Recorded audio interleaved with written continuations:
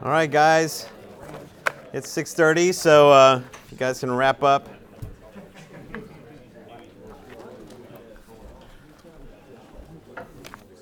Hope you're able to dive into those questions. There's some really great stuff in our text this week. First of all, good morning. It's an honor to be able to share with you guys for a little bit.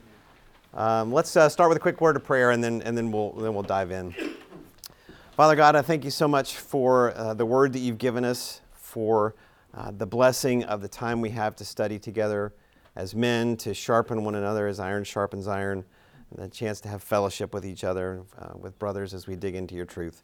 I pray, Lord, that you'd bless this time, that you'd speak through me. Lord, I know I'm just a knucklehead, but you are the powerful God, and you can say whatever you'd like to say. So speak through me and bless this time, and let us all glean a little bit more from the power of your word. In Christ's name, amen.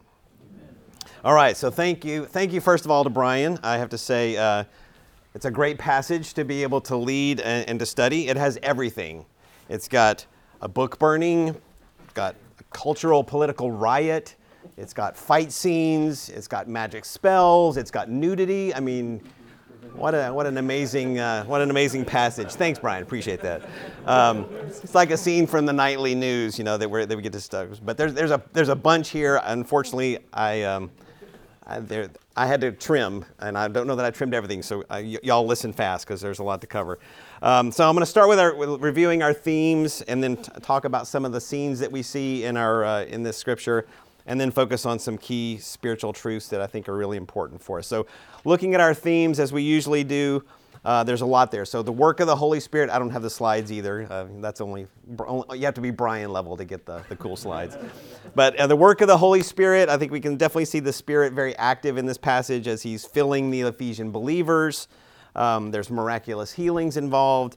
And then also you see the Spirit kind of guiding Paul as he goes through his mission work. As we look at witnessing for Christ, absolutely there's a lot of kind of a constant theme throughout this scripture as both Paul and Apollos are sharing the word as in the places where they particularly in Ephesus is where this appears, but they're constantly presenting the claims of Jesus, both in Ephesus and in Corinth. The development of the church is one of our other themes. I think it's a key focus for this passage is there's kind of an opportunity for kind of looking at what's happened as the gospel has spread, as more people hear about it, and then trying to ensure that there's kind of this standard of truth that we keep coming back to. What is the gospel in its entirety? And again, syncretism, which is a fancy term for blending of what you know already with what Jesus says. So Jesus plus what you're comfortable with. So we kind of see that playing out a little bit in Ephesus, and we talk about that. There's also kind of a second generation of preachers with Apollos coming in, not one of the original apostles, but somebody who's kind of the next generation of preachers. And there's a really interesting story with Priscilla, which we'll talk about a little bit, kind of the role of Priscilla's role in the ministry. So the theme of the history of salvation and the connection of the New Testament and the Old Testament, not as overt. I didn't see as much in this one, though it's clearly a key tenet. We're told several times that both Apollos and Paul are presenting Jesus as the Christ through scriptures. Sam did a fantastic job last week. If you guys weren't here, I encourage you to go back and listen to that because he really hit on that in a great way last week. And then the final theme of evangelism of the nations. I think here you continue to see that the church is becoming less of Jews and Gentiles and more of a blended group of believers of both Jewish and Gentile backgrounds. But I think it's also interesting too, Apollos is from Alexandria. So that's kind of that's in Egypt, so kind of in the northern part of Egypt. That's an area that we hadn't heard from yet. So it seems that the gospel has spread to Alexandria. So another part of the that world that's seeing Christianity flourish. So those are our themes. Let's look a little bit at the scenes. Luke kind of starts here with a bit of a travelogue. This kind of a quick overview of what happens to Paul. We left him last time. He'd spent about 18 months in the city of Corinth. another C book, of Corinth. And it begins this way. He's traveling. He and Priscilla and Aquila go from Corinth to Ephesus. It's the first time Paul, I think, has been to Ephesus, so he kind of drops in there, spends a little bit of time, but he seems in a hurry to get to Judea. We think, the commentators think perhaps he wanted to get to Jerusalem for Passover. So Paul just kind of drops into Ephesus. He leaves Priscilla and Aquila, and then he catches a boat to Judea. He goes up to see the church in Jerusalem, and then he swings back out to Antioch. So it's like this big path that he does, and it's probably a lot of traveling, but Luke doesn't cover a lot of the details there. So meanwhile, while Paul's doing this trip down to Judea, this new guy, Apollos, appears on the scene, and he appears there in Ephesus. Apollos is an interesting character. He's a Jew, as I mentioned. He is a Jew. He's from Alexandria. He likely was very well educated. Alexandria had a university. It was kind of a very famous city for being, lots of learning. There's talk about the huge library that's was very famous in history. But he shows up. He's eloquent. He's very well spoken. He's knowledgeable. It says he's knowledgeable in the scriptures. But he has some of his theology has some holes in it, which we'll talk a little bit more about that. But there's kind of this beautiful picture of Priscilla and Aquila, which we talked about, pulling him aside and talking to him about kind of helping him understand a little bit more of theology, that perhaps he has these gaps in his theology. I think it's especially a beautiful picture because Apollos has this teachable moment. The idea of this guy who's likely university trained being pulled aside and taught by these two, Priscilla and Aquila. What is their job? You might know. They're tent makers, right? They're leather workers. So kind of this young hotshot college guy being pulled aside and taught by this older couple who are tent makers. It's kind of a really beautiful picture there. So the first point I had in there with blanks was so it's a lesson for us that we should be gentle with young believers and be teachable yourself. So be gentle with young believers and be teachable yourself. It's a good conversation, I hope, at your tables today about that concept of how teachable are you and how much are you teaching. So we'll come back around and look at Apollos and some of the gaps that he studies, but I wanted to take a quick note of Priscilla here because I think it's interesting. And all the commentators I looked at, everyone noted that the way that when they're presented in Scripture, it's Priscilla and Aquila. It's not Aquila and Priscilla. It's always Priscilla first, as mentioned. And looking at the way that apparently that's the way that's structured in the Greek, it's unmistakable that Priscilla is the primary agent in this story. It's Priscilla who is pulling aside, or Priscilla and Aquila together, but she's kind of the primary person there. Luke mentions them again in Acts, and Paul himself mentions them. In every case, it's Priscilla and Aquila in that order. One person said that it's possible that Priscilla was like a higher social status, so like maybe she was from a more wealthy family. But most agreed that it was Priscilla who took the lead in this ministry of talking to Apollos. It wasn't Aquila. Perhaps it was because she was more spiritually mature. Perhaps it was because she was a better teacher, kind of had more the gift of teaching than Aquila did. Perhaps it was just a personality thing. Maybe Aquila was kind of just a quiet guy who, worked with his hands and, kind of that quiet fella who was not a real talkative guy. But it's very interesting. So remember that in Corinth, Paul lived and worked with Priscilla and Aquila. So they had soaked up Paul's teaching for 18 months at least, spending lots of time with it. So it's obvious that Priscilla had really understood much of what Paul was teaching, so that they recognize when Apollos comes in that he's got these gaps we need to address. So she's well equipped to help this guy, even though he's university trained, has some deep knowledge of scriptures. There's stuff that she recognizes that he needs to learn. So I think it's just a powerful reminder for us, particularly for us today, that God has ordained our sisters and our wives and our as with great wisdom and power, very often more than us. I don't know. You may know that in your own life with your own spouses that. We should not overlook the role of women to encourage and teach and to, I'm not going to get off into, there's a whole rabbit trail we could go down there, but don't overlook the value of God speaking to you through the women of this church, the women in your family, the women in your own household. And you know what a cool result. I mean, if you look at what Apollos did, he came in with this knowledge, some deep scriptural knowledge. But after this encounter with Priscilla and Aquila, he goes off and continues to preach and teach. He's mentioned throughout the other letters from Paul as a co-laborer with Paul. He's a church planner. He really has an impact. We don't get a lot of specific details, but he really makes an impact for the gospel, spreading the gospel in that area. I have always subscribed to the idea that Apollos might be the author of Hebrews. I don't know if anybody else has ever heard that, but I've always, since we don't really know who wrote Hebrews, it's not assigned. I've always thought that might be an interesting idea because Apollos is Hebrews is kind of this eloquent book with lots of it's written by a Jew. I've always thought that would be really cool to consider, but that's a freebie. I don't know why. I have no evidence for that. So Apollos exits from Ephesus. He leaves out of exits from Ephesus to go to Corinth. Paul comes in through a different path and gets there, and this is going to be a key time. So much of this book happens in Ephesus. Paul spends 2 years there, and he really.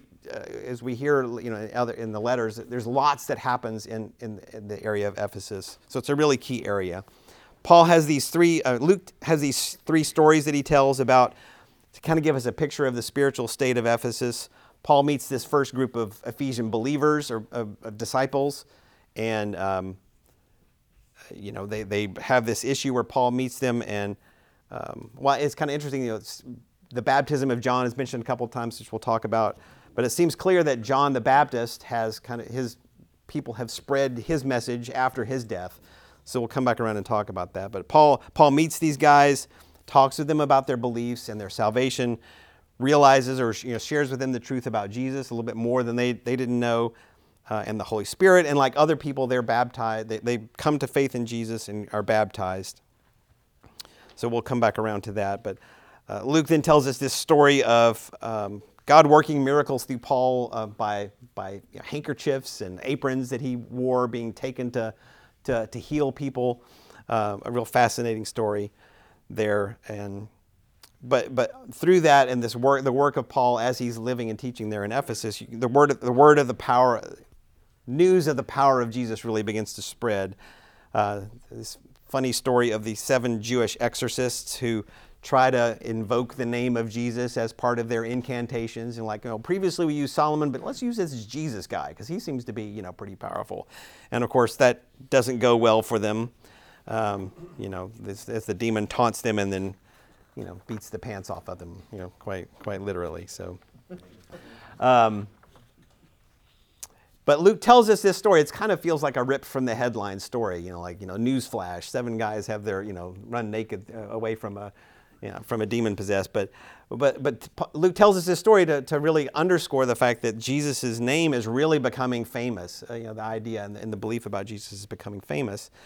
And it also underscores what historians and archaeologists show and tell, that this area of Ephesus was really rife with magic. I mean, it really was a big thing. They used these magical incantations, these scrolls. There are these pagan beliefs, and we can see that it really was very common in the area of Ephesus, and that's where this church is growing. So these Ephesian believers, I talked briefly about syncretism, which you don't have a ton of time to get in there, but the Ephesian believers were learning about Jesus, but they were also mixing in this, what they saw in their culture, this use of magic and magical spells, and they were really getting convicted by that they had blended together these pagan beliefs in Jesus, and this whole story of the 7 sons of Sceva getting beaten really underscored to them that Jesus is the superior power. That whatever the culture is teaching them is less than what Jesus than the power of Jesus in His name. So they bring their magic scrolls together. I don't know that we might have a picture of kind of a big bonfire. I don't know if you guys grew up in a time when you had people burning their books and burning their CDs or burning their cassettes if you're older, your records if you're older, like me. But don't know that it was necessarily that same kind of a thing. But it did seem to be that they were bringing things together and burning them to get rid of them, trying to kind of clarify for themselves.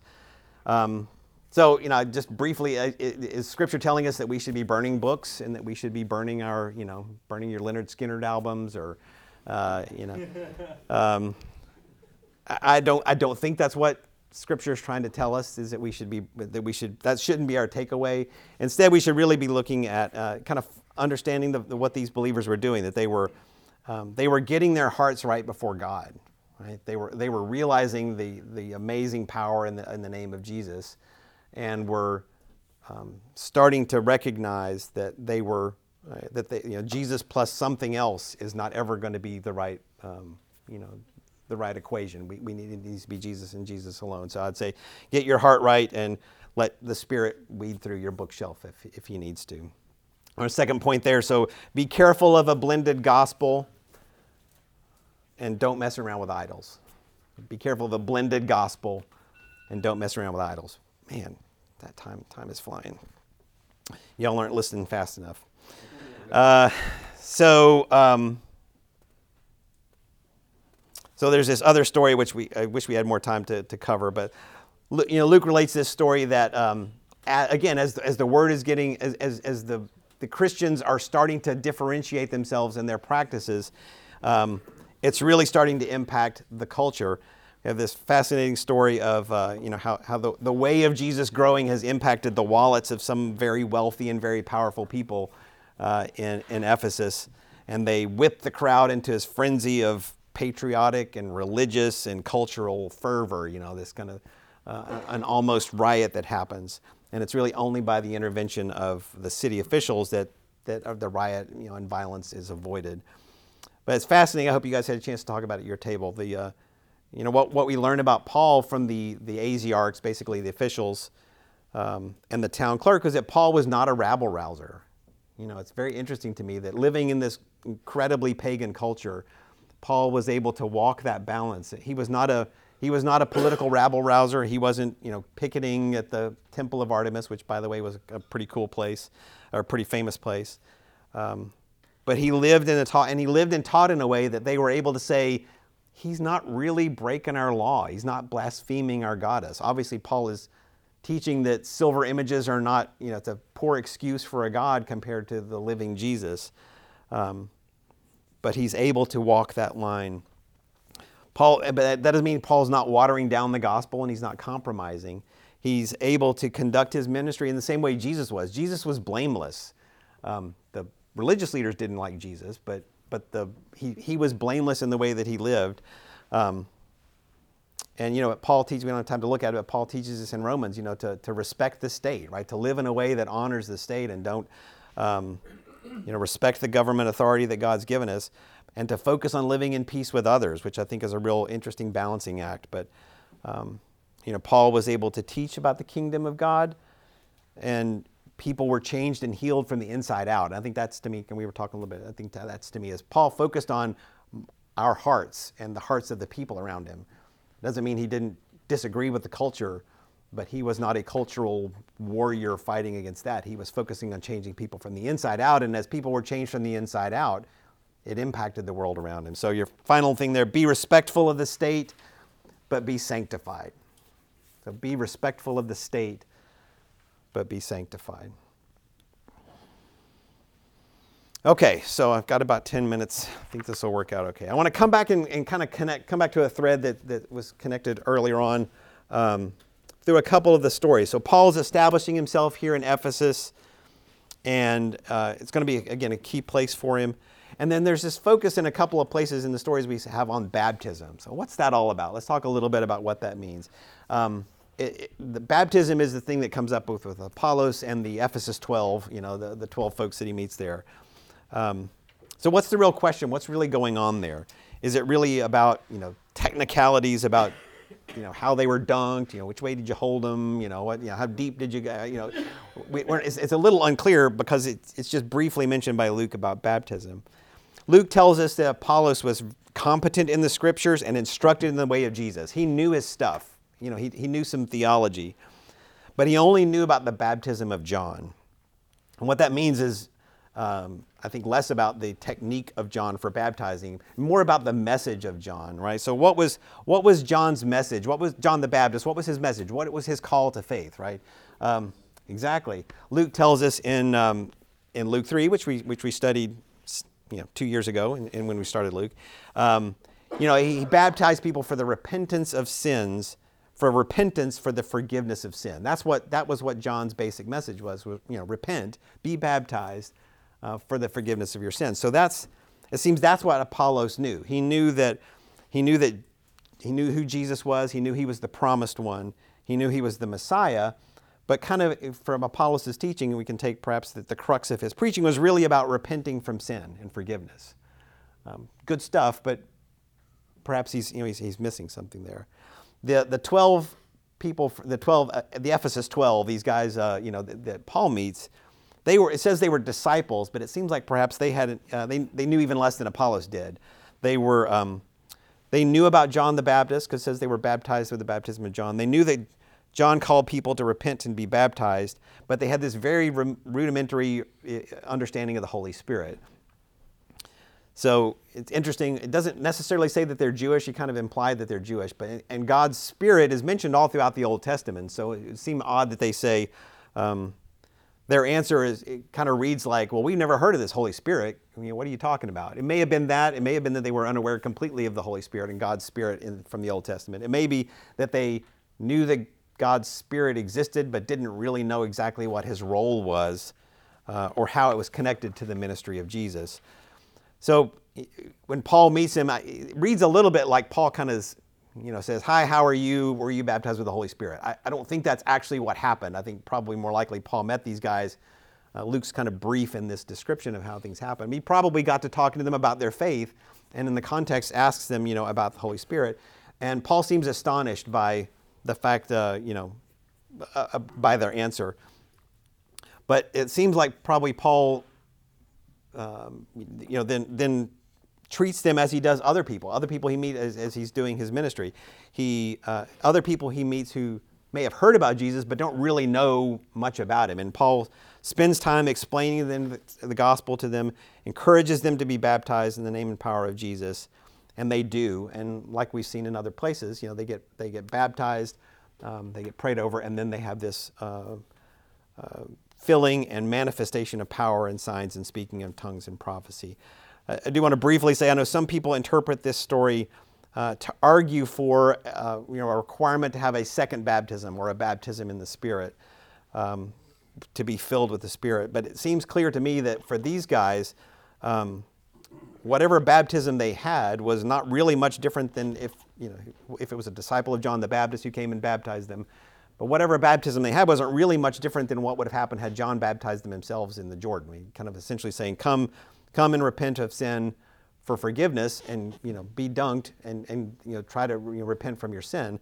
But it wasn't. It was for repentance of sin, and perhaps looking forward to Jesus, the one who was to come. But it wasn't a baptism into the faith in Jesus. It wasn't a baptism that was believing in Jesus, in the way that the gospel describes. It was really, they got dunked to repent of their sin, but Paul treats them as though they're lost, and if they come to faith in him after this, as Paul talks to them, much in the same way that other believers do in Acts. So to me, it's not another baptism or a second baptism that's required. It's basically they got wet the first time, and now they're going to be they're saved. So what does this mean for us? I think what's key here is that if Apollos and the Ephesians knew about Jesus, that he was God's Messiah, that he did a lot of miracles, he was crucified and rose again, which is amazing. It's an amazing thing for us to know. And you can tell it obviously changed these people's lives. They were considered disciples. Perhaps that could be you. You may know a little bit about Jesus or a lot about Jesus. Hopefully you're here, so kind of bonus points for that. Maybe you give mental assent to the idea of Jesus, that he was a real person who lived a long time ago, did a lot of cool miracles, died on Good Friday, rose again on Easter. You kind of know all the facts about him, right? And the fact that you're here probably indicates that you believe enough to get up and early on a Wednesday morning and come. But there's an interesting. So what's the big deal about baptism here that we're trying to draw a line on? It's a huge clue, I think, in the way what we do when we baptize people here at Emmaus. Some of you guys may have had the privilege of baptizing your kids. What is it we say? We say you're baptized, you're buried with Christ in baptism, and raised to walk in newness of life. I think that's the way I always learned it. That's the old Baptist way. I don't know if you say it exactly the same way, but. That's not a magic formula. We say that as we're baptizing, but that's not a magic formula that makes it happen, makes it work. But it's a real statement of an amazing truth for us that Apollos and these 12 men obviously didn't understand. They may have been wet, but they didn't understand about the baptism of Jesus. Jesus was the Lamb of God who takes away the sin of the world, as John proclaimed him, but that's not all he was, right? Jesus' death and resurrection was more than just paying for the penalty of our sins. It made a way for us to die to our sin, to be buried with Christ in his baptism and raised to have a new life. And that's what, when you believe in Jesus and when you trust in him and when you surrender your life to him, you're the one who dies, right? It's, we're low on time. We read the verses in Romans, which just real quickly I'll touch on again. Romans 6:3 says, "How can we who died to sin still live in it? Do you not know that all of us who've been baptized into Christ Jesus were baptized into his death? We were baptized with Jesus and with his death, and we will be raised again. The being raised to new life is not just being raised again, to go to heaven. It's really about having a new life here today. We're no longer slaves to sin. We have died and been set free from the power of sin. Paul says to these same Ephesians in the letter to Ephesus that we can put off the old self and put on the new self that's created in his likeness. So it's an opportunity for us. What Paul explains and what Apollos and what Priscilla and Aquila explain is that salvation is more than just getting a ticket to heaven. It's about a new life that you can have here today. I don't know where you are today. Maybe you learned about Jesus. Maybe you got dunked, when you were young. Maybe you got wet.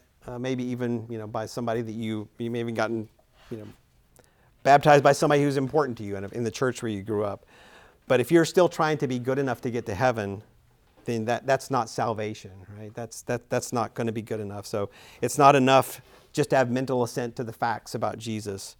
You must understand that the truth of the gospel is that our goodness is never going to be enough. We need Jesus died for us to pay for our sins and to give us a new life that we have now today. You may be you may be stuck on a treadmill of repentance and self-effort.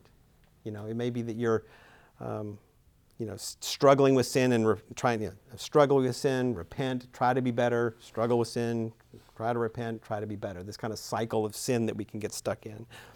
That sometimes can be because we don't really understand the fact that we've been given a new life in Christ, that we have an opportunity to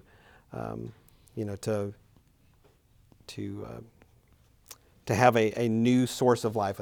I'd encourage you, if you feel like perhaps maybe you're stuck in that cycle, do what Apollos did. Find somebody who can encourage you, somebody who can help you break down the scriptures a little bit more. Some of these topics are,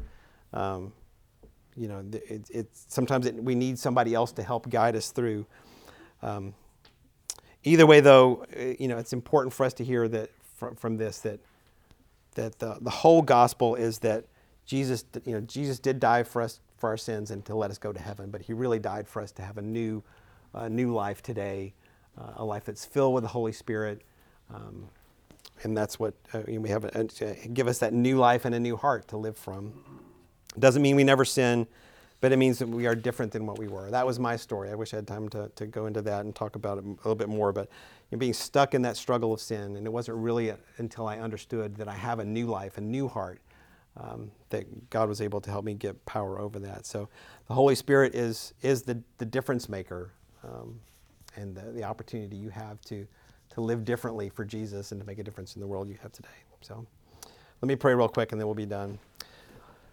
Lord God, I thank you for the blessings of this scripture. Thank you for your life, the new life that you've given to us. And Lord, that it is a transformation that we can have from within. The new heart that you give us, you take out our old hearts and you give us a new heart within. Pray for us as we go through our days and the rest of this week, Lord, that you'd make that real to us. In Christ's name, amen. Thanks, guys.